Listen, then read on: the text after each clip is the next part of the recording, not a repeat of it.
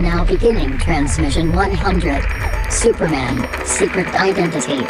File under March Madness.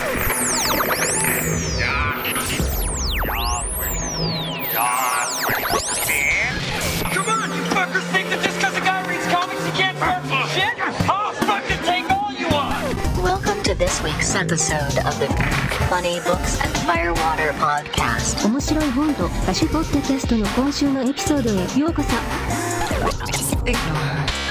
She drinks. Each week a motley band of comic readers / amateur bartenders attempt to pair cocktails with comic books. 毎週漫画の読者の雑多なバンドはスラッシュアマチュア入札しようと漫画とペアカクテルバーです。 All while trying to not sound like complete morons in the すべ process. ての中にしようとして音ではないような完了プロセスで低能です。 Kind of like a speakeasy kind of thing. It's kind of cool. You can find these idiots on Facebook, Twitter, Instagram, and Tumblr. Facebook、Twitter、Instagram や Tumblr にこれらのバカを検索できます。 No, what? You read too many comic books. We now join Brian, Jeremiah, Adam, and Todd. They're used to curious sights which they attribute to alcoholic delusions. They may be drinkers, Robin, but they're also human beings. I'm too sober for this shit. No, so we were talking about off air, and because as we learned last episode, there's nothing we've said off air that's worse than what's on air. So yes, last week was the now infamous, apparently, cum dumpster episode. Oh, is it infamous now? I would think so because I've heard a lot about it. Have you? I made a joke about it, and I've had like 3 people now listen to it and be cum dumpster fire the musical, huh? Are they horrified or are they entertained? That's the question I have. Oh, they're entertained, and I'm now forever known as a dirty whore. So Now? yes, well now it's out there. It's in public. We have it saved on a server somewhere. I was listening to it on the way to work the other day, and I didn't realize we spent like 20 minutes talking about that. So that was.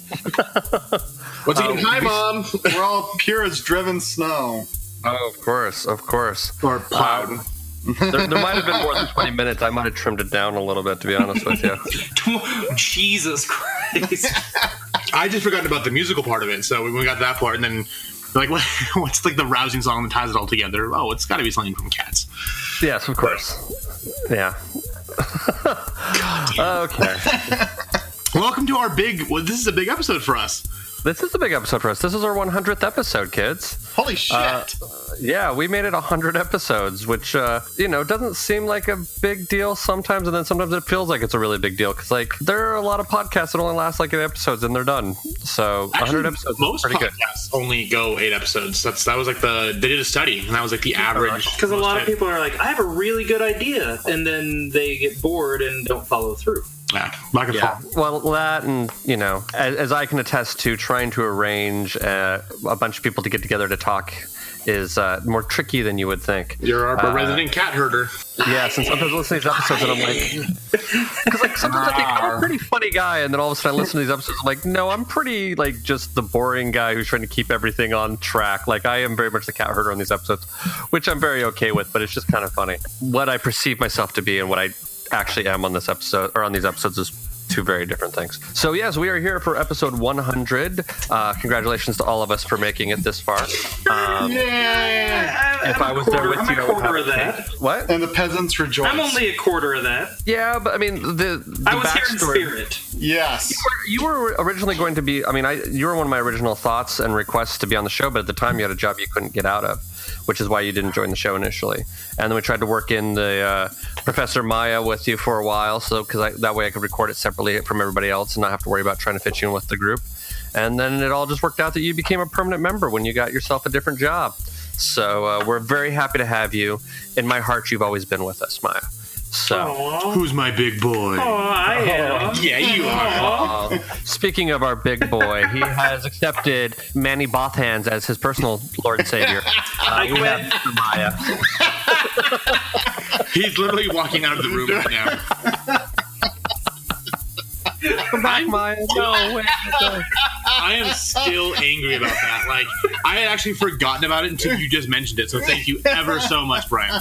Oh, I'm still convinced. I'm going to make T-shirts that say Manny Bothhands died for our sins. And it's going to be my new cum rag. But we all know I don't use those. You don't just dab your asshole.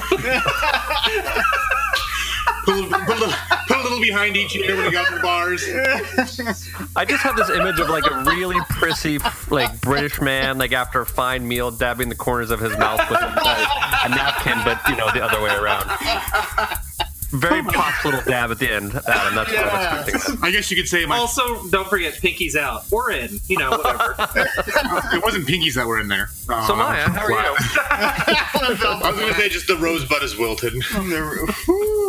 Your rusty sheriff's badge, eh, sir? Yes. The old phrase was just one in the stink, but maybe not. It wasn't at the same time. All in the stink. Oh God! And the funny thing is, occasionally we do say worse things off air. So that is the shockingly horrible thing about it. Yes, I now have a new intro for you, Adam. But we're going to introduce a high priest in the Manny Bothan's Church of Life. We have Mr. Maya. I'm Maya. I hate Manny Bothan. That's all you get. Fuck off. No. I'm Jeremiah. Hello. Hello. You can catch me if you're in Salt Lake City at Dr. Volt's Comics. I'm usually there Tuesdays and Fridays. That changed this week, but that doesn't matter because that's in the past. But come check us out, 2043 East, 3300 South. You can also catch me on Twitter at Mr. Maya, Instagram at the Mr. Maya, because some asshole took Mr. Maya. Fucker. And that's about it. I post pictures of my cat and talk about comic books. And on our social medias, I've been posting the last couple of weeks what I've been getting from our comic shops. Yes. What are you getting? Answer. Tell me what I should be reading. I'll tell you if I care to check it out or not. When I finally am brave enough to go back to comic shop, I will start doing the same. But I've started working a lot more, so I have not had as much time to read. So other than reading the books for the episodes, I haven't gotten a whole lot of extracurricular reading done. And I've actually been good and not gone back to comic shop to buy more shit because my to-be-read pile has once again expanded far beyond where it should be. Sounds like you just don't want it enough. Apparently I don't. Well, yeah. Coming up here in a little while, I'll be able to get back into reading, but it's going to take a little bit. I was going to go see Maya today because I had the day off, but then I ended up going to Tremonton for someone who shall remain nameless, and then I got a cracked windshield, so I had to get that fixed. Okay. Well, the human embodiment of a Muppet, we have Mr. Adam. Wow. Yeah, you said the whole hand up the ass, so you became a Muppet, sir. That's fisting, sweetheart. We haven't done that. Yeah, but I just want to see whoever controls to make his arms flail like Kermit, and he goes, yeah! That is a very specially placed pinky, sir. Oh, there's the spot. I think I've heard that sound come from your room.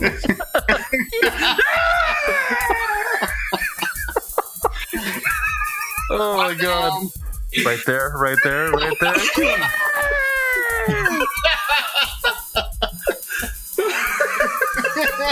Oh my God. You broke them. But that's only when they do pinkies out.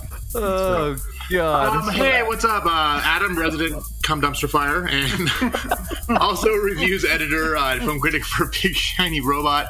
Also, we reunited with Andy last week for the Bored as Hell podcast. Hi, Andy. So that's kind of fun. We made our Oscar predictions and did some other stuff. So if you're listening to this episode, you can go back to listen to that one and see if we were right.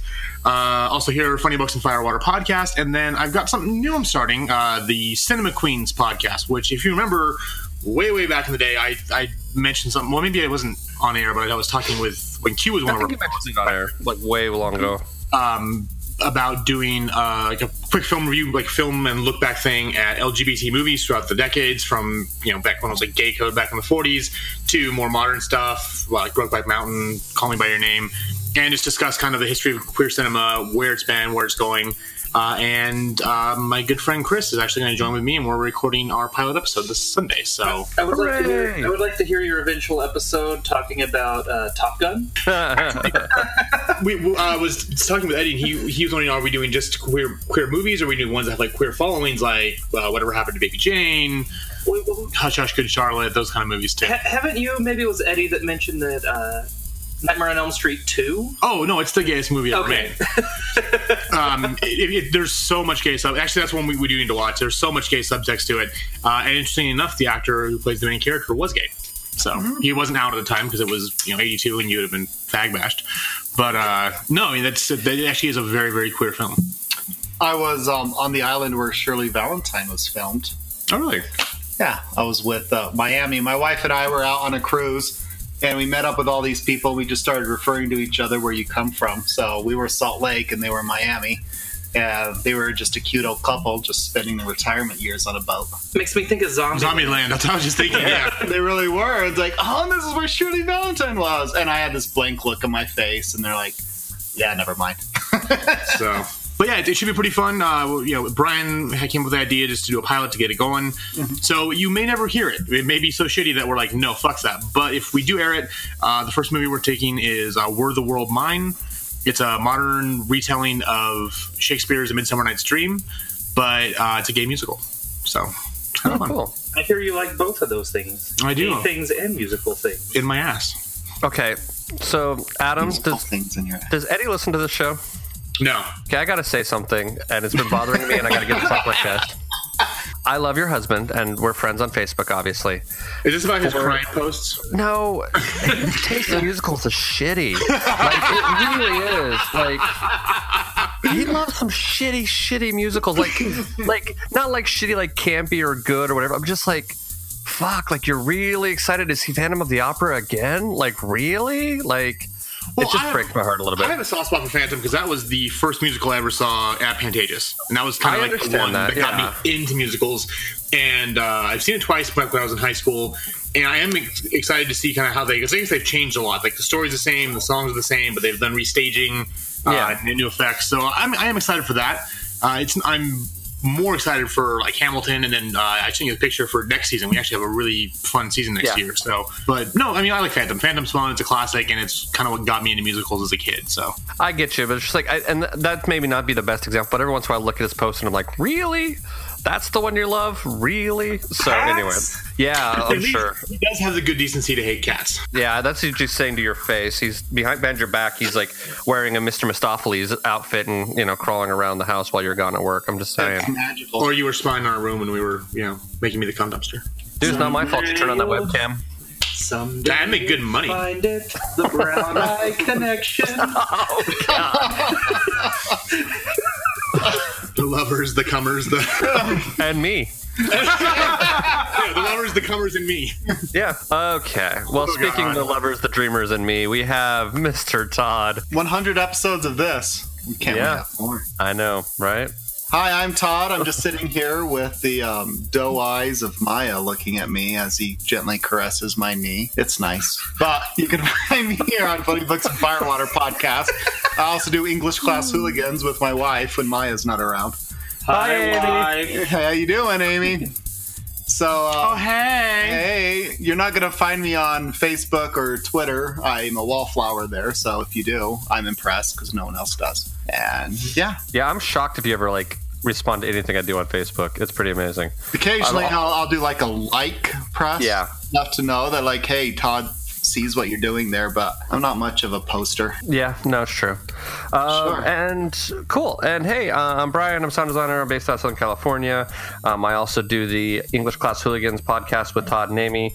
Hi, Amy. Hi, Todd. And I'm sound designing a video game called Killing Come with My Friend. And I am sound designing 4 shows for Lyric this summer. So this week and this month, we are doing recommendations from you. And while we're at this, I would like to apologize to Andy Wilson. The reason why we didn't get any of Andy Wilson's suggestions is because I totally forgot to give them to Maya because he had contacted me in a way that I don't normally get contacted, and I totally forgot that that's where they were. I thought they were on my Facebook feed. Was it through prayer? Carrier pigeon. No, it was through Messenger, and I don't use Messenger very often. And so I was like, what? Because when we brought up last week that we didn't get any of Andy's suggestions, I'm like, he sent a lot of really good ones. I realized that they were on my Messenger feed, not on the comments from a post that I posted. So that's why I couldn't find them. That's why they never got to. Maybe we should do a month later on this year and just do an all Andy Wilson suggestion month. I would be 100% behind an Andy Wilson month. He actually had really good suggestions. So yes, what month's his birthday? Give me 1 second. I can find out. Okay, while you work on that. Well, So I'm assuming there's not a bo. That would be the only one I would veto. Just that No, one? it was a good list. I'll pull it up for you, like what he said to me. It was While you're pulling that up, I just want to point out that perfect. August. Okay, August would be a great month to be Andy Wilson month. That might be what has to happen. And everything after? Yeah. I want to point out that currently my spam folder has 666 messages in it. Does that make you Nice. Okay, so Andy's suggestions were Lumberjanes, The Sentry, The Coldest City, which is what eventually became Atomic Blonde, Vader Down, the new Star Wars run, which is great, Fantastic Four versus the X-Men, which if you bought the same copy of Fantastic Four versus the Avengers as I did, you already have that book, because that's where mine ended up being. And he said maybe some Deadpool and Cable or something, but he's not sure which. And I said, well, I got a lot of Deadpool, so I can probably do that. I know which stuff from those suggestions we could do. Yeah, so he just has an omnibus, but so Andy gave me some really good ideas. So I think I'm tentatively saying that August is going to be Andy Wilson month, and we'll just use his suggestions. So, but I apologize to you, Andy. That's why we didn't get any of your suggestions, but we'll make good on it. I promise. He gets a whole month. No, I'm making good on it. I'm writing. Fuck you. I'm writing it down right now. Also, I'm going to our list. If you have more suggestions between then and now, add them in. Yeah, let us know. Andy is picking all the books for August. I've now decided this. I'm going over right now to our list. We have a Google Doc, just for you guys who may or may not care. We have a Google Doc where we keep track of all the lists that we're going to do and all of our themes. And I'm going to write in August, Andy Wilson month. So say we all. So say we all. What I'm just impressed with, we've done 100 episodes now, and there's how much shit we look at. It's like, oh, we haven't done any Deadpool yet. Oh, yeah. No, there's always still more stuff to check out. And, kind of while we're waxing, sentimental for a second, the other great thing about doing this book this show has been, I have found a lot of comics that I would have never found otherwise, if not for being recommended to read for this, or discovering new artists or writers that I really enjoyed, and reading other things. Like, my comic book collection is far more varied now than it ever would have been before doing this show. Let's face it, you would have never read any book made by Archie Publishing probably before this, would you? And it was so good. I know. Well, everything. Afterlife, Sabrina, the main Archie book. Yeah, between Afterlife, Sabrina, and the main Archie book, those three books are fucking spectacular, and you would not expect them at all. And I got to meet Robert Hack, who was the coolest dude, and has a great Instagram. I will say again, follow his Instagram. He puts up his sketches all the time, and whatever he's working on, it's great. Speaking of the horror books, we have Jughead the Hunger right now that's really good. Yeah, and I'm hoping that'll be in trade by the time we do Halloween. Oh, I'm sure it will. Yeah. And just about to start, we're getting Vampironica. Oh, nice. And Betty the Cum Dumpster. No, that's Adam the Cum Dumpster. The Cum Dumpster, yeah. It's an Adam Kevin Kelly meetup. It's going to be great. So I don't know. I'm jokingly tempted to change my name to Cum Dumpster on Grindr just to see what happens. And then I'm like, that would be, you'd be busy. I don't need to be that busy. No, just make a new account and just make a fake account and call it Cum Dumpster and see what happens. Don't necessarily follow through. Just see what happens. We shall see. You can put that on tights. Do it for science. And my asshole. Yeah, so we're only a half hour into this fucking thing, so let's at least we've kind of talked about comics a little bit. Let's talk about Superman. Superman. Superman. Let's talk about what the actual book is. So we're reading Secret Identity, Superman's Secret Identity. So one of the things I was really excited about this is I had bought this before this got recommended and eventually voted on, because Mr. Maya was on a panel at Comic-Con, I think 2 years ago, which was the best comic books from the last 30 years, the last decade that you may or not have ever heard of. And this was on that list. So I had already bought it with the intention of reading it, because I've been slowly going through some of the books on the list. And some have been great, and some of them have been kind of I don't understand what your appeal is on this book, but whatever, not my problem. Speaking of not necessarily understanding the appeal or loving the book, we're going to do some votes. Vote for Pedro. So I've been asked by the judge to be the foreman. Vote for Pedro. And I want y'all to know that we's going to run a fair jury and a clean jury. It's time for a vote. Because we love you. And we don't want to waste your money. We will now vote on whether this week's book is fit for human consumption by you, our dear listener. Along with each vote, our panel will also provide one piece of evidence to support their vote. Vote for Pedro. Do you expect me to talk? Vote for Pedro. No, Mr. Bond, I expect you to die. There is nothing you can talk to me about that I don't already know. So, whether or not people should actually go out and spend their hard-earned cash on this book, Mr. Todd, what is your vote? Yeah, go ahead. Yeah, go ahead. Okay. Yeah, go ahead. A rousing vote of confidence from Todd. Maya, what say you? Abso-fucking-lutely. This is one of my favorite Superman books that's ever been made. I am going to jump on that and agree with Maya. My vote is absolutely yes. And this is, for me, for Superman books, it's this or Red Sun are my two favorites now. But this book that's kind of telling that both are kind of Elseworlds books and not like main Superman universe. Yeah, but I think there's a reason for it, and we'll get into why when we discuss this a little bit later as well. And Mr. Adam, what is your vote? Definitely, yeah. I'm never really been a big Superman fan. Growing up, of course, with watching the old George Reeves one with my dad, and then Christopher Reeves and everything else. That was fun. But comic-wise, I just never got into it until the Injustice series came out, based on the video game on PC and Xbox and PS3. That I liked. This though is up there with not only easily my favorite Superman comic. It might be my top 10 or even 5 of all time. I really liked it a lot. Superman comics or just comics in general? Comics in general. I had a blast with this book. It was everything I was hoping. It was everything I was hoping it would be and more. Yeah, this definitely makes up for Tag and Bink, I am assuming. No, nothing can make up for Manny Buckhands. Well, just think about Manny Buckhands all over you. Or in him. Yeah, it's not hands that are inside me. It's penises. You did mention fisting earlier. Yeah, I'm not into that. Yet. So I was actually interesting story. I was online looking for some new lube to try out because sorry if you're a gay dude, just be very explicit. We don't produce our own like a woman does. And I was just looking through all these different ones, and then they actually had they have fisting lube, and I swear to God, it was like a jar of Crisco. Oh my God! Did you know you can get a 55-gallon drum of lube through Amazon? I did. Yes. Mm-hmm. I think you told me about that. You did, as in you've done it, or you were just aware of it? I'm not that much of a slut.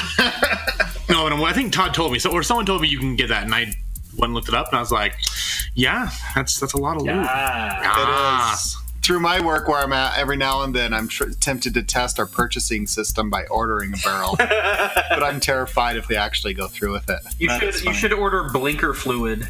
Oh no! So we sent a guy to the shop to buy cervical grease and fallopian tubing, and so it was like his first day on the job, and we sent him in there, and the guy working the shop, he was so on it. He goes, "Well, the cervical grease is going to be in the flammables cabinet," so we sent him to the flammables cabinet to look for the cervical grease. I just, we must be all out. It was amazing. So our fine American education for you right there, ladies and gentlemen. Yeah, well, no, you want fine American education. So we have a very, very big event that brought all their gear back, and they had a dumb kid who was annoying the shit out of them. So they told them that power cables, much like hoses, would sometimes get power stuck in them, like water would be stuck in a hose. So they had him go through and plug in every extension cable into a light bulb to drain the extra power out of it, just in case. The light bulb may or may not turn on, you may see it or not, and had him do it to every fucking wire. He did not last long. He does not work for us anymore. Oh, and by the way, Jess says happy 100th to us all. Aww. That message. But we're going to jump into our drinking game rules. And now for sports. Listen up, sports fans. Prepare yourself and your liver for this week's drinking game. Remember, it's only a game, and a dumb one at that. So don't take it too seriously, and above all else, please drink responsibly. So, Mr. Todd, what is your drinking game rule for this? Mine is called Oh, I See What You Did There. Every time there is a reference to traditional Superman comics in some form, typically at the beginning of it, you should take a drink. So I had to change my drinking game up because mine was too close to Maya's. And you didn't tell me what yours was. Well, you told us what the old one was. So mine was different than the ones I heard. I'm just going to stay with the old one then, because it's tied to Maya's, but it's a little bit different. Yeah. Okay. Well, then, Mr. Maya, since you were first, why don't you go ahead with yours? Mine's called Neener, Neener, Neener. Basically, anytime the government's after Superman at some points in this book, anytime he gets away from them or outsmarts them, take a drink. Adam, what is yours? So mine will basically be like drink fucker, because you're going to be drinking twice every time this happens. Mine's called Damn the Government. So while mine is whenever every time he escapes, mine is every time they try to attack, capture, or do something to trick Superman. But you know what you could do if you wanted to be slightly different is you could have it be every time there's an appearance from his government handler, Mr. Malloy. Mr. Malloy. Yeah, but that's only like half the book. Yeah, I like the idea of fucking our listeners up. Okay, so we'll fuck them up. That's the point of drinking. Okay. So mine is get some air every time Clark goes on a flight to clear his head or to think, take a drink. Jesus, that's almost as bad as mine. It almost is. It's pretty mean. But so I guess I shouldn't give Adam shit about trying to make everyone drink twice for his game. Does anybody have any forewarnings? I mean, I guess the one thing we should probably say is that this is an Elseworld story. So if you're expecting the traditional Superman mythos, this is a little different. Basically, I guess to give you kind of we haven't really. We've talked about fisting a lot, but we haven't really actually discussed what this book is about. It's basically in a world where, yeah, well, it's basically in. Could you imagine if like Superman fisted you? That'd be so horrible. Oh, dude, I still feel like if Superman came, he would like shoot a sperm right through your stomach like a shotgun blast. Like that's sort of. I think you guys read The Pro? Yeah. It was Q's favorite. It was. He loved that book. He had so many things to say. Lots of things. So anyway, it's a world where Superman exists as a fictional character, but is not a real person. And this poor kid's parents think it would be funny. Their last name is Kent, so they name their kid Clark. And so it's this kid dealing with the fact that everyone thinks that he's a superhero, and everyone thinks he loves Superman. So of course, if your name is Clark Kent and everyone gives you Superman toys all the time, you're going to hate Superman toys. And that's where this starts and goes from there. Anybody else have any forewarnings about this book before people jump into it? Be prepared to feel feels. Yeah, there are a lot of feels, but it's a great book. We all agreed that you should read it, and yeah, we've already kind of spoiled what our final grades are going to be, so definitely one worth checking out. So with that, we will send you on your merry way to go out and read if you haven't done so already, and then come back and join us. And if you've already read it or you don't care and you want us just to spoil it for you, well then hang on, because we'll see you guys on the flip side. If you have yet to read this week's book and would like to read it now, press pause. Go ahead. We'll wait.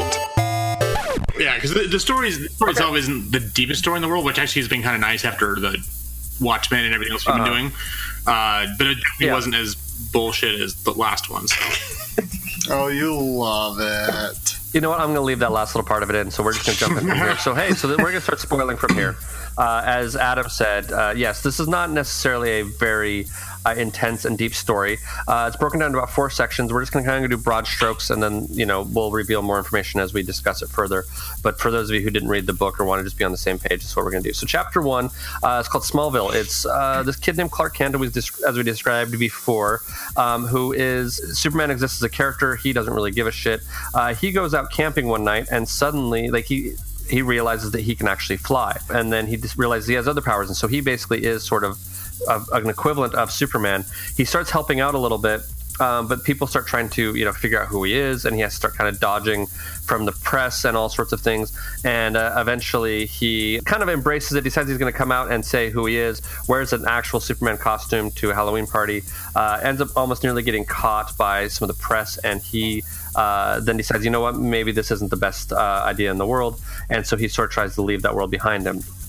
We jump to chapter 2, which is called Metropolis, which is where Clark is now working as a reporter for a newspaper. He's not doing like reporter stuff, but mainly writing sort of like more think pieces and stuff like that. Anyway, so of course... He's writing for the New Yorker? He's writing for the New Yorker, yeah. So, or is it the New Yorker or the New York Times? New Yorker. So he's writing the New Yorker. He's writing more like, opinion pieces and that kind of thing. Anyway, so of course his name is Clark Kent. So what happens is his friends set him up with someone named Lois. Her last name is not Lane, though. I can't remember what it is. Shahari? Yeah, she's Indian, so... I might have butchered that. I apologize if I did. Anyway, they start dating, and they fall in love, and they have a relationship, a very budding, very sweet relationship. He gets captured by some military personnel of some kind that, trying to dissect him, whatever. He eventually ends up overcoming the sensory deprivation that they're trying to put him in, and he escapes. He sees on the way out other bodies of humans and of childs, and starts realizing that potentially they have been experimenting on other kids or people aside from him, whatever that's going to be. So now he's under the struggle of, he wants to still do good, he's afraid of the government, and he wants to tell Lois, but he's afraid of what will come of that.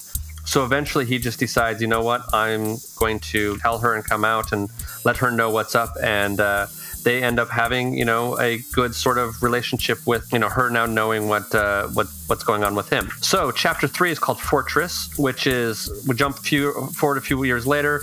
Clark has started becoming a pretty respectable writer, and Lois is working as a interior designer. He's kind of created some ways of hiding his identity and his secret life so they can protect Lois, and is still doing good where he can, still dodging the government here and there. Lois ends up telling him that she's pregnant and he's going to be a dad, so he gets excited about that, but also concerned about his future and how he's going to handle having kids and all that kind of stuff. Government once again makes an attempt to try to capture him. He sort of tries to strike a deal with them that, like, he wants them to leave him alone, but he will help them out on occasion, and they sort of suspect there's something going on. He strikes a deal with the government eventually. The problem ends up being is right when Lois is about to have the kids, yes, we find out that she's actually having twins.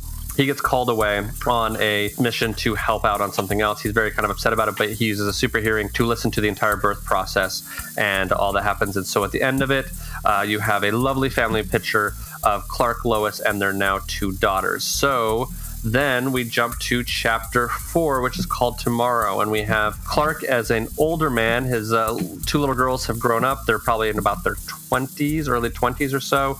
They have boyfriends. They come home for holidays. He's slowing down a little bit. He's struggling with, his potential. Like, he's not really sort of Superman. He's he has tendencies, but he eventually, I think, is kind of coming to the idea of his own mortality and that he can't necessarily do this forever and that this all isn't working out for him. His handler for the government that he's been working with says that he's retiring, and Clark is starting to get concerned about, if it's time to tell his daughters or not, and what's going on that way. Eventually, he goes and is trying to help stop a tornado in Australia, and he is pretty certain while he's in the middle of that tornado in Australia, he sees his daughters are actually helping him stop that as well. So he decides that his way of coming out and telling him that he is Superman is he is going to leave his, basically, he's been writing this journal the entire time, which is how it's narrated.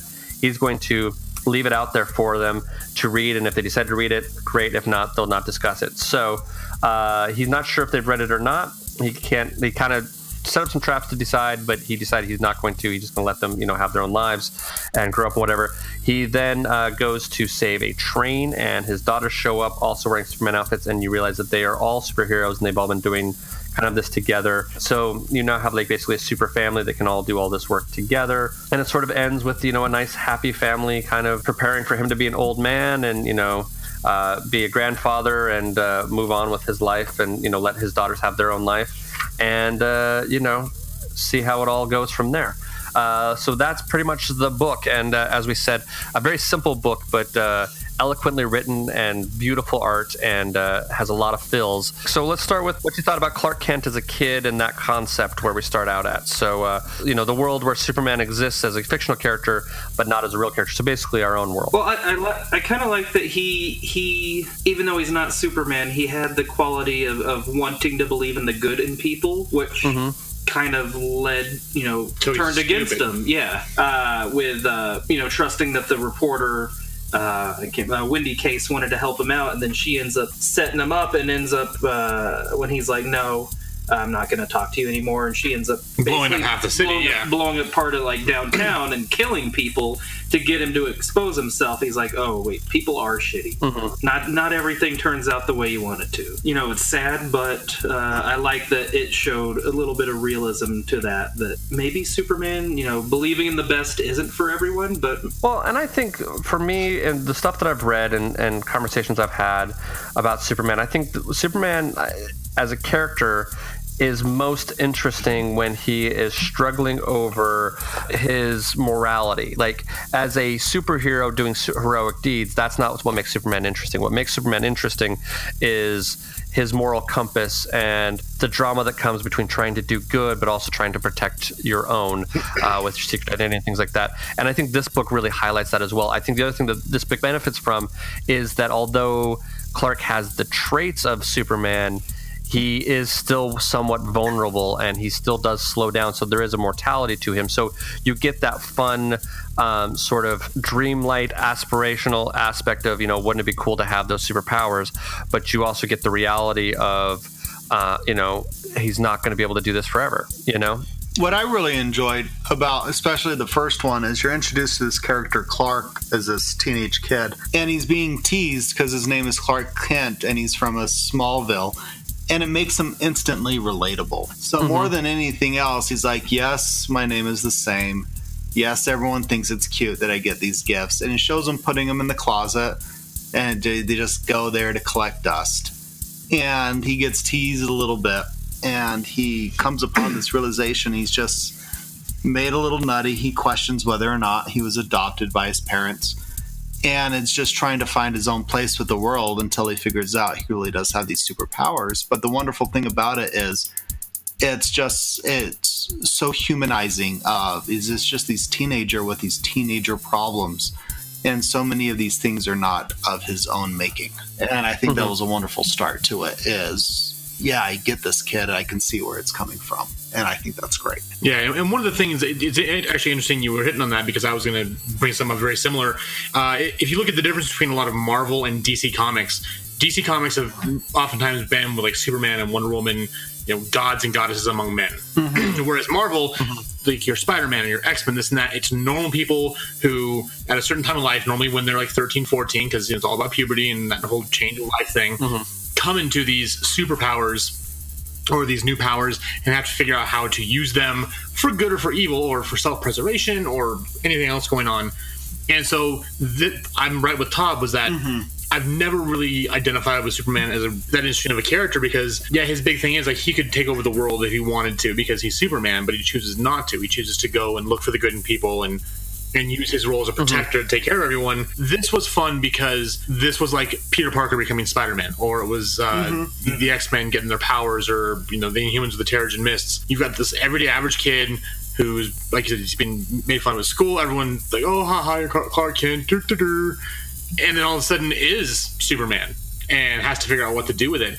And the questions he wrestles with when he's at school and he's being bullied, and he's like, do I just roll with it and like make him think I'm not anyone special? But if I wanted to, I could just like throw him to the roof and, he can punch me all he wants. It's not going to hurt. And there's a couple times he kind of shows off, like, Spider-Man doesn't get the spider powers and stuff. But this, because Superman had the moral compass given to him by his, well, I guess you could say adopted parents, because he's from another world. That's when you really got to see his moral compass being developed from the get-go, from just him being a good person. And while Maya said, he is kind of like starry-eyed and wants to believe in the good in people, Clark Kent in this book was a good person. And at that choice, I couldn't tell you if I was a teenager, because I got picked on a lot. We've had many discussions about the hell I went through, that if I was given the powers of Superman, that I wouldn't take advantage of it. I would have been a total dick. Yeah, so that was really interesting and fun, again, to see this character evolve into someone with powers and not abusing them. So the whole, with great power comes great responsibility, he used that to actually follow through, and even though he's not Superman, actually become Superman in the story. And really what is amazing in watching him, he is, as Superman tries to be with it written well, is he is something to strive towards as an ideal. And it's often this gods among men, but you see him as this very human character, and the choices he makes are the best choices one could make.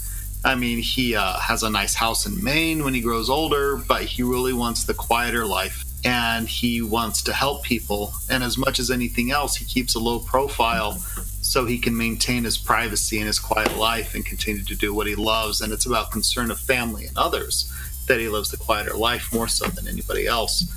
And it's heartwarming isn't quite the thing, but you can understand the motivation of that thing. Some people like to be famous with all the trappings with it, but at the same time, there's a lot of a prison-like things if you're a super famous person. And once it gets out, it's one of those things, the cat doesn't go back in the bag again.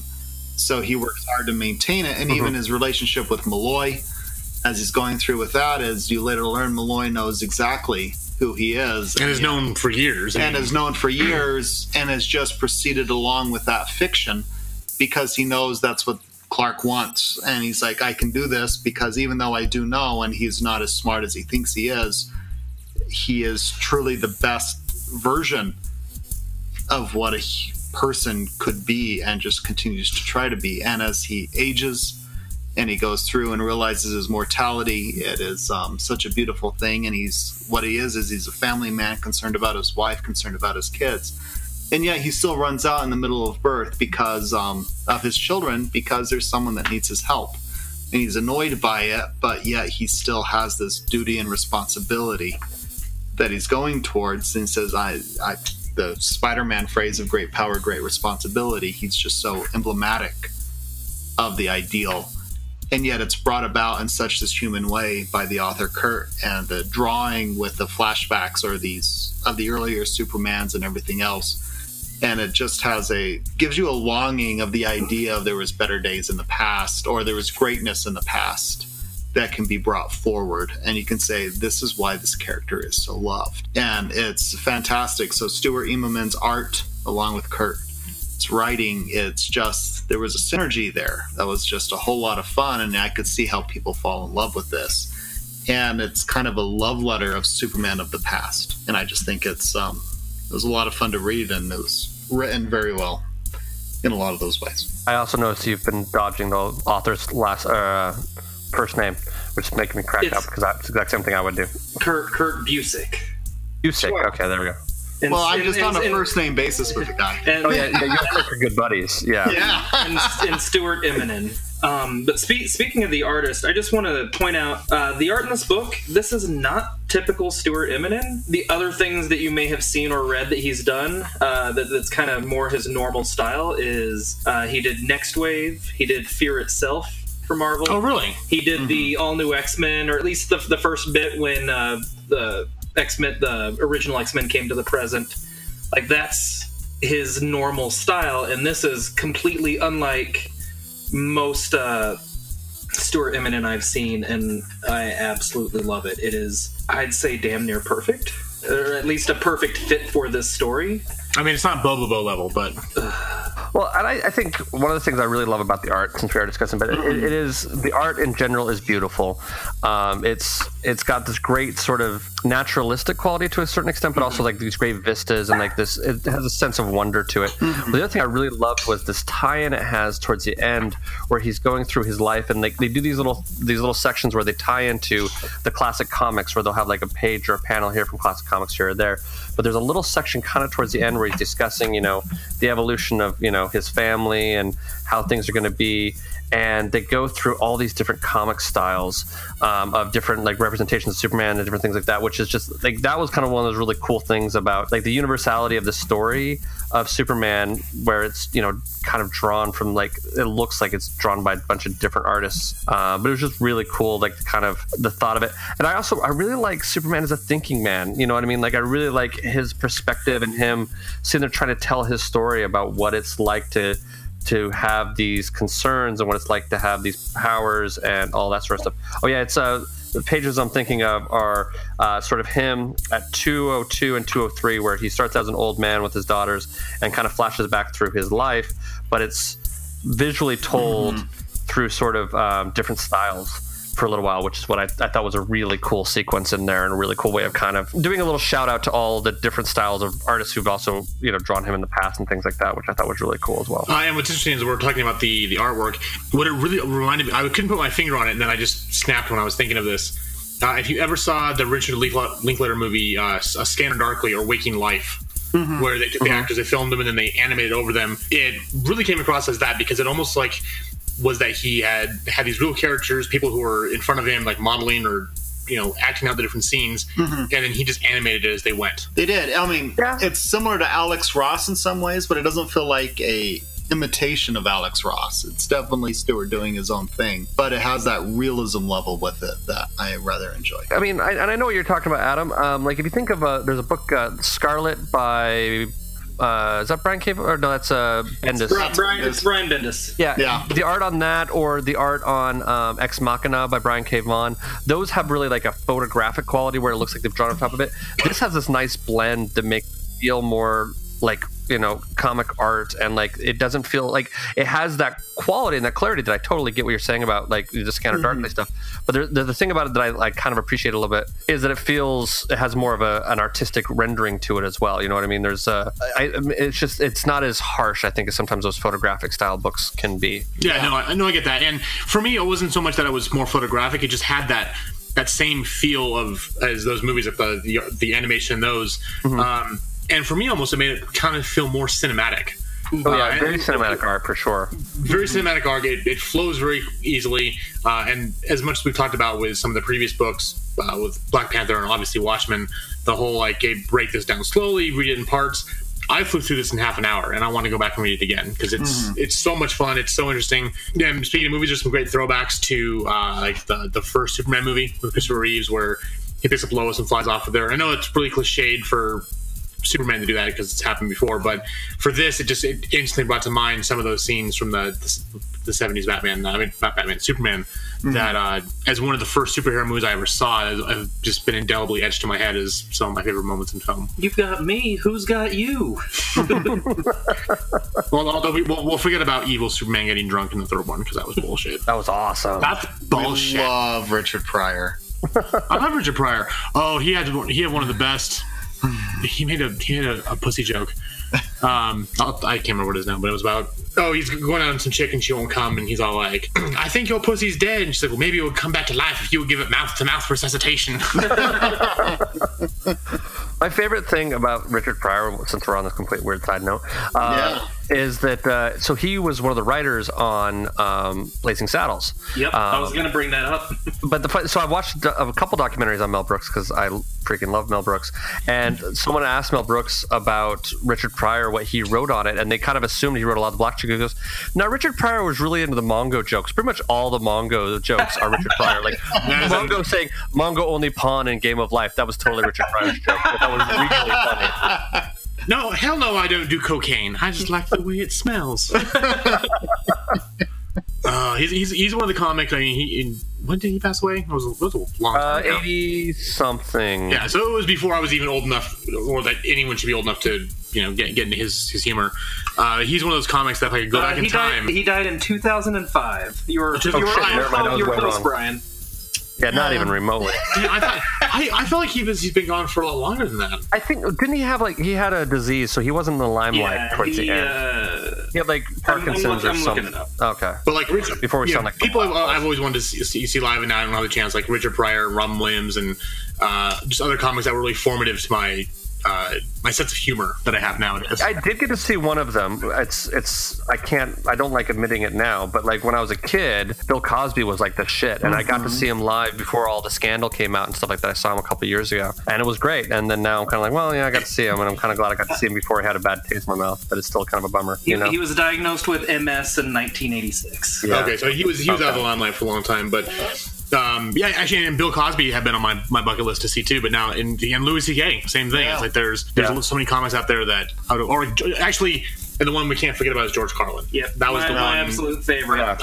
We were flying back from Puerto Rico, and I was sitting with Eddie and some friends from my old job.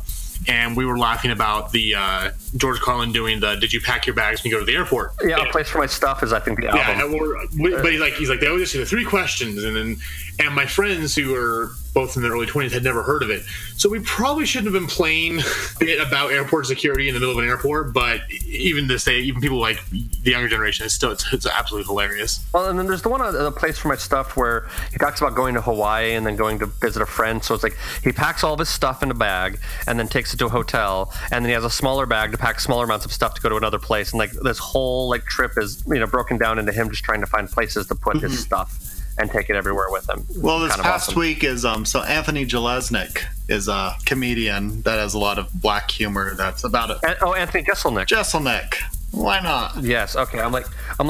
Well, he used to have a TV show. That's why I know how to We'll go with that. So a lot of his humor is really black and in your face and kind of affrontive. And the one that made me laugh at is I'm a bad person for laughing at this. Is there was the tragedy Bill Cosby lost his daughter this past week, and Anthony posted on it, and his comment was, "No one should ever have to bury their daughter, usually." Oh, yeah, that is pretty dark. Only someone like Anthony can do that. So back to the Superman.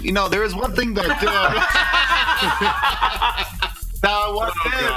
annoy me in this, and I really did like Kurt's story and everything else here, but the amount of internal narration seemed a bit much. Well, that's the whole story, though.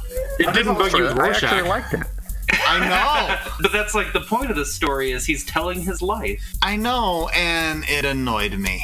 It just kind of, I don't know what it was, but if there was anything about it, it was a little bit of a lot of telling and not as much showing, maybe. I don't know. I think there's telling and showing, but the showing is more of the vistas and the grandiose of it, but the telling is the internal story, and the internal story is what makes this really work. I absolutely agree with you. Really tick, and yet, it's still a little bit there. By all the way, I read this one digitally, and if there ever was a book to read digitally to enjoy, this one might be on the top of my list. Oh, really? Because the thing of it is, you look at this, and I am a guy that loves reading comic books in hard form, having a physical copy in my hand. But the way Comixology does that is there's so many vistas and double-page spreads, they don't even put a line break in it. Mm-hmm. So you've got this big thing, and it's just a solid 2-page wide shot on view that shows off this art, and it really is quite fantastic. So I rather enjoyed that. So I'm going to end up getting this as a hard copy, but it's digitally. It was great to enjoy it in that way. So you liked it enough that you're going to buy a physical copy? I did. I said, yeah. I said, is it worth reading and buying? And my answer was yes. No, your answer was... Yeah, go ahead. Yeah, go ahead. You weren't committed enough to it for Maya's taste. That's the problem. The device that he's using, I understand where he's coming from and that's doing it, but for whatever reason, it just started to annoy me a bit. And it felt like I was watching an episode of The Wonder Years. Well, I get that. I get the Wonder Years thing. I totally get that. And I could see where it could be maybe potentially a little bit overused. But I kept reading this book and I kept thinking, why doesn't DC fucking make this movie? You know what I mean? Like, this would be an awesome movie. Like, I would watch the shit out of this movie if you could do this, because I think it would be amazing. Like, you could do some really interesting things and you could have it, like, it's very relatable. You don't have to have a part of, like, the whole overall universe or whatever, you know, and start out just be an alternate story. I think that would be amazing. I can kind of see why they wouldn't want to do it, since it's kind of an Elseworlds. It would confuse non-comic book readers. But if they were to do one of their amazing animated movies to this, oh yeah, that would be great. It would be great. So no, it's very cinematic. The way it's drawn, Stuart Emanon did a wonderful job, and there's lots of things. And it might just having when I read it caught me in the wrong point of mood, but I was getting annoyed by this, just the constants of it. If only you could hear my internal monologue right now. Mm-hmm. What would that be saying? Something like that. Well, how do you guys feel about doing some cocktails right about now? I'm good with that. Behold, we finally fulfill the second half of our title and make with the fire water. Alcoholics transform! We need to get these bitches drunk. That sure smells boo! Mr. Maya, what is your cocktail for this week's episode? So I do have to say that, because I emailed you mine, and then I saw Todd's email, and they're similar, but different. Yeah, so do you want to change the name, or do you want to just call them... They can both be the Superman drink. Okay. I didn't see yours. It's because I emailed it isn't it as a response to... There you go. So we were independent. No, it's true. It's great true. minds think alike. But they're similar. There's just slightly different. It's like the same thing, but with different alcohols. Okay. Yeah. It's the same idea. So mine is called the Superman. It is a 1/3 ounce of peach schnapps, a third of an ounce of coconut rum, a 1/3 ounce of triple sec, a splash of grenadine. Fill the glass with ice. Add equal parts rum, peach schnapps, and triple sec. Fill it with pineapple juice and stir it, and then top with the grenadine. Well, so then, since we've already mentioned Todd's, Todd, what is your Superman cocktail? As a cocktail, this is also fruity. It's got an ounce of gin, an ounce of mandarin juice, 3/4 ounces of dry vermouth, a 1/2 ounce of apricot brandy, and a teaspoon of grenadine. Then you put all those ingredients in a shaker. You shake the shit out of it. Strain it into a Collins glass filled with ice, and you top it with a speared cherry, and you enjoy. What'd the cherry ever do to you to deserve to be speared like that, man? Ask Adam. You bitch. Adam used many of both of his hands to do so. God damn it. Speared cherry is not to be your name. It's never going to go away. It's going to go on my fucking tombstone, isn't it? Adam Speared Cherry. On his tombstone, it'll say, many Both hands died. Fuck you! And so did Adam. No soup for you. Okay, well, Mr. Speared Cherry, what is your cocktail? So mine is called Writer's Block, because he's got the whole, like, being a writer and trying to figure out if he's going to publish his memoirs and this and that. So it's 1.5 ounce of Amaretto, 1.5 ounce of good bourbon, the juice of half a small lemon, 2 good shakes of bitters.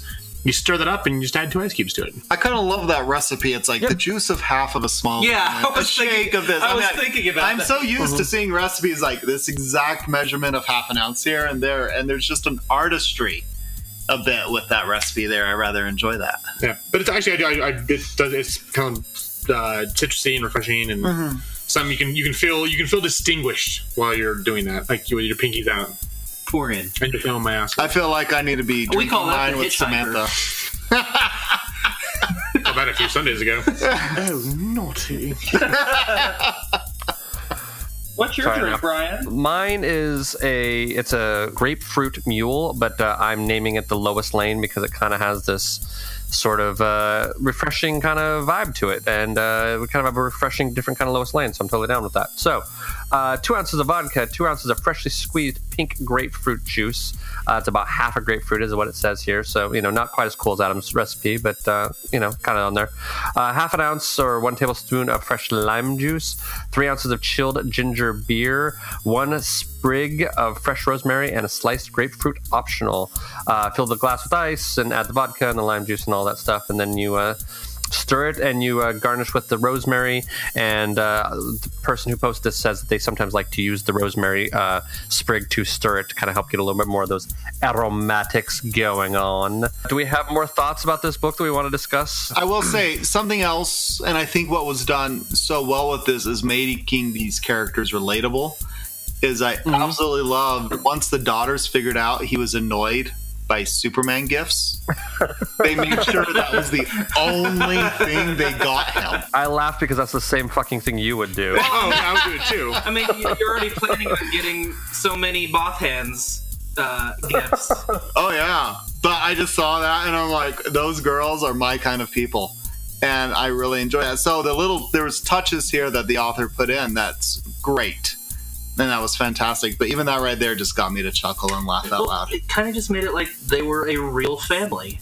Oh, yeah. So, I mean, the character, there was so much depth to these characters in such a short amount of time that it truly was wonderful. It was done quite well. Yes. Anybody else have anything they want to discuss before we kind of go on to final grades and the whatnot?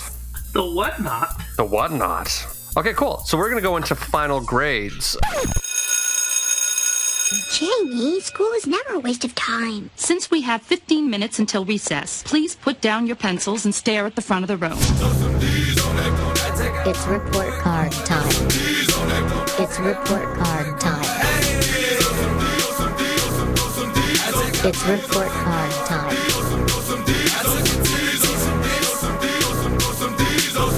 I'm so fucking fun.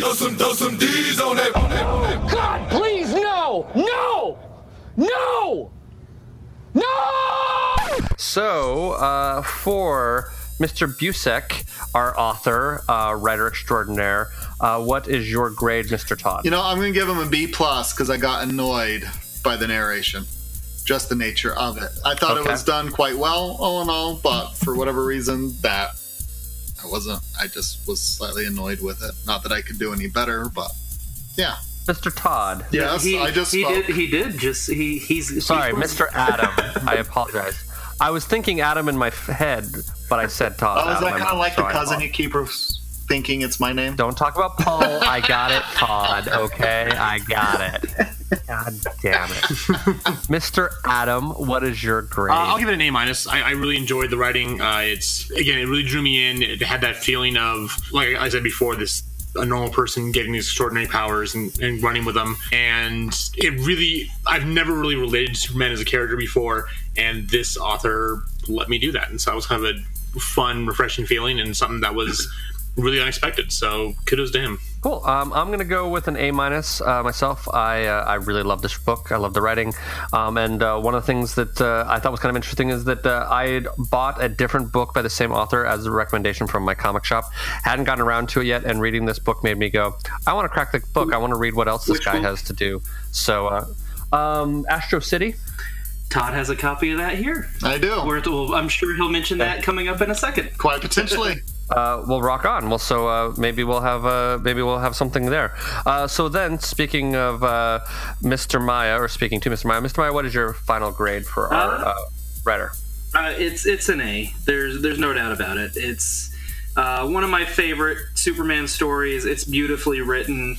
As we mentioned, I enjoy that they feel like real people, and his family dynamic feels like a real family.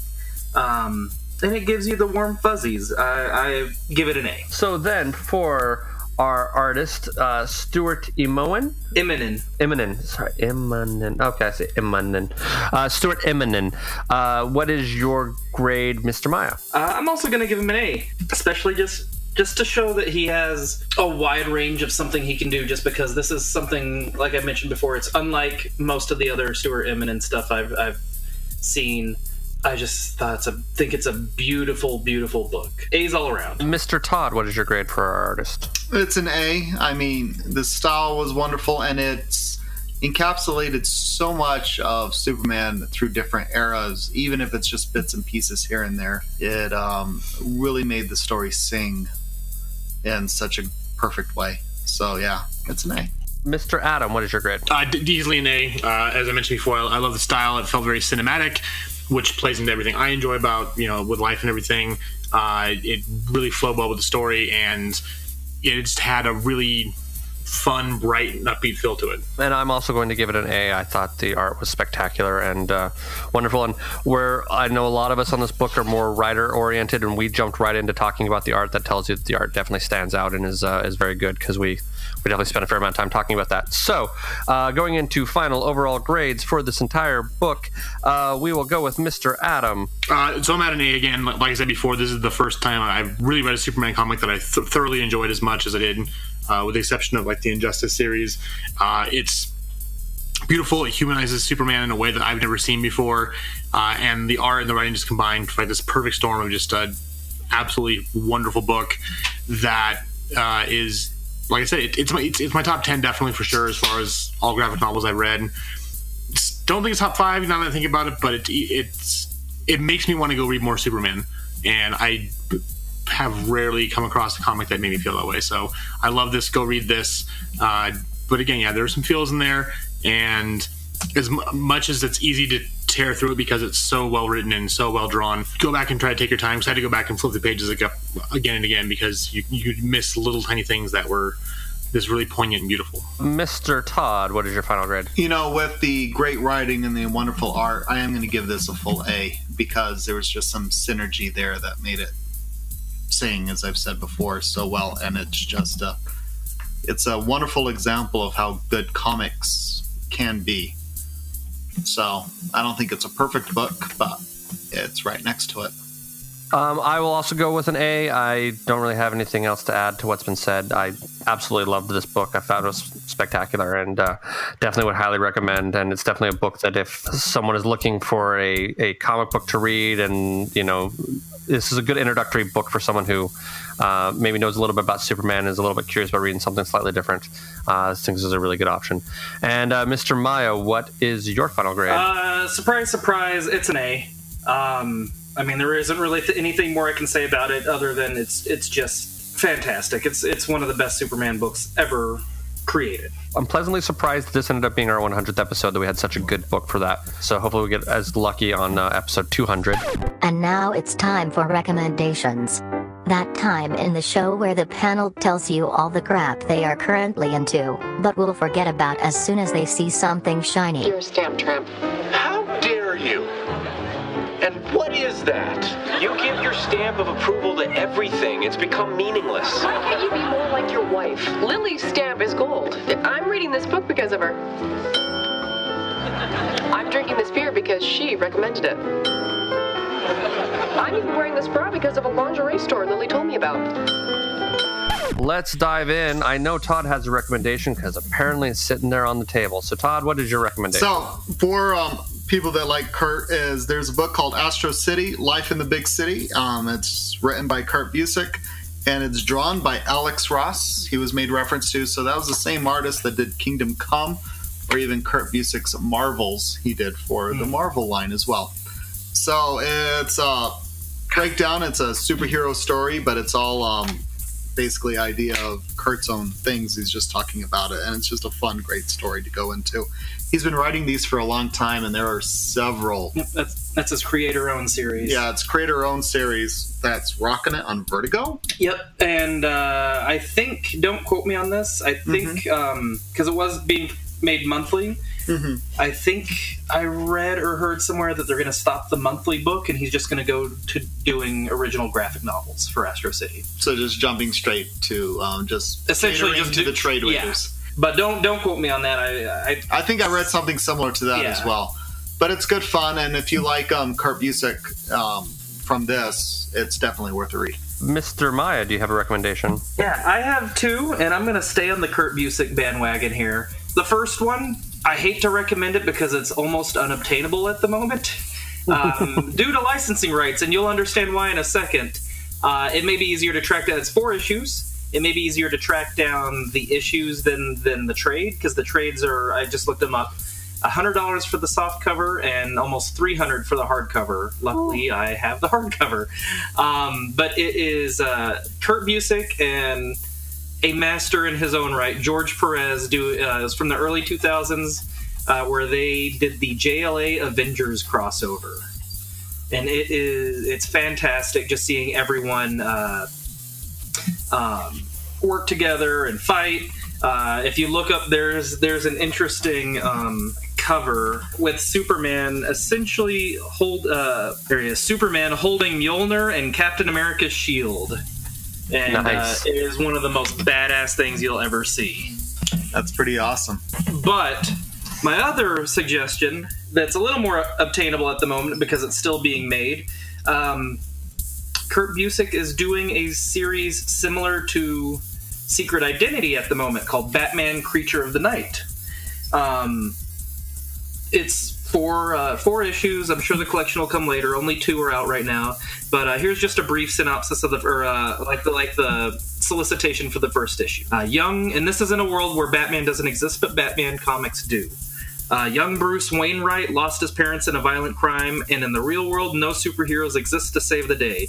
But as grief and rage builds inside Bruce until he feels he can't keep it inside anymore, something strange starts taking wing in the Gotham Knight. Perhaps Bruce's grief isn't inside him after all. And he's basically just doing the Batman version of this book. Sounds interesting. Drawn by John Paul Leon, who I know I've seen stuff of his before, but I'm completely blanking at the moment. Cool. Mr. Adam, do you have any recommendations? So I'm going to put mine on hold till next week because I have a possible recommendation, but I haven't played it yet. I'm going off to the advice of some friends. There's a video game that I'll talk about next time, but it just came out and it kind of blew up, and I got the last copy in Utah. Like literally, I had to call like 20 stores to find one. So if it's as good as I've heard, I will talk about it next week. If I'll bitch about it. Either way, you'll talk about it. Yeah. So next week we are continuing our month of viewer suggestions. This one is an X-Men book, the title of which I've always loved but I've never read, and thank God it's fucking short. It's only 4 issues. It's amazing. Well, it wasn't even 4 issues. It was originally just released as a graphic novel. This was never in issues. Oh, it was never in issues? Okay, so it's just a graphic novel. It's called God Loves, Man Kills, which I just think is a cool fucking title. Maya, have you read it before? I have not, but I do know that the main villain in it is the same villain from X-Men 2, except he wasn't a military guy. He was a radical priest that hates mutants. But this is where we got introduced to William Stryker. Okay. So that's what we're going to be reading next week. And then for those of you playing along at home, the following week we will be reading Supergirl Volume 1 by Peter David. And that's a bit longer of a book. That's a heftier book. That's like, I think, is that 12 issues? Something like that. It's a bigger collection. That's the biggest book we got this month. After spending a month on Watchmen, having some stuff that's a little more light and airy is actually kind of nice. Yes. And then be prepared. Next month's going to be a lot of reading. Just a little bit. It is. Well, cool. That does it for us for 100 episodes. Thanks for joining us for part or all of the ride, y'all. And we will see you next week. We're going to keep churning these suckers out, crazy enough as it is. So, thank y'all. Have a good night. Bye. So that happened. Thank you for joining us for this week's episode. This band of Knuckleheads will be back next week with a new episode. Until then, you can find them on Facebook, Instagram, and Tumblr as Funny Books and Firewater, and on Twitter as @FirewaterCast. Go to funnybooksandfirewater.com for the most up-to-date information, as well as cocktail recipes from this and past episodes. Thank you for joining us. And until next week, support your local comic shop, tip your bartender well, and stay hydrated.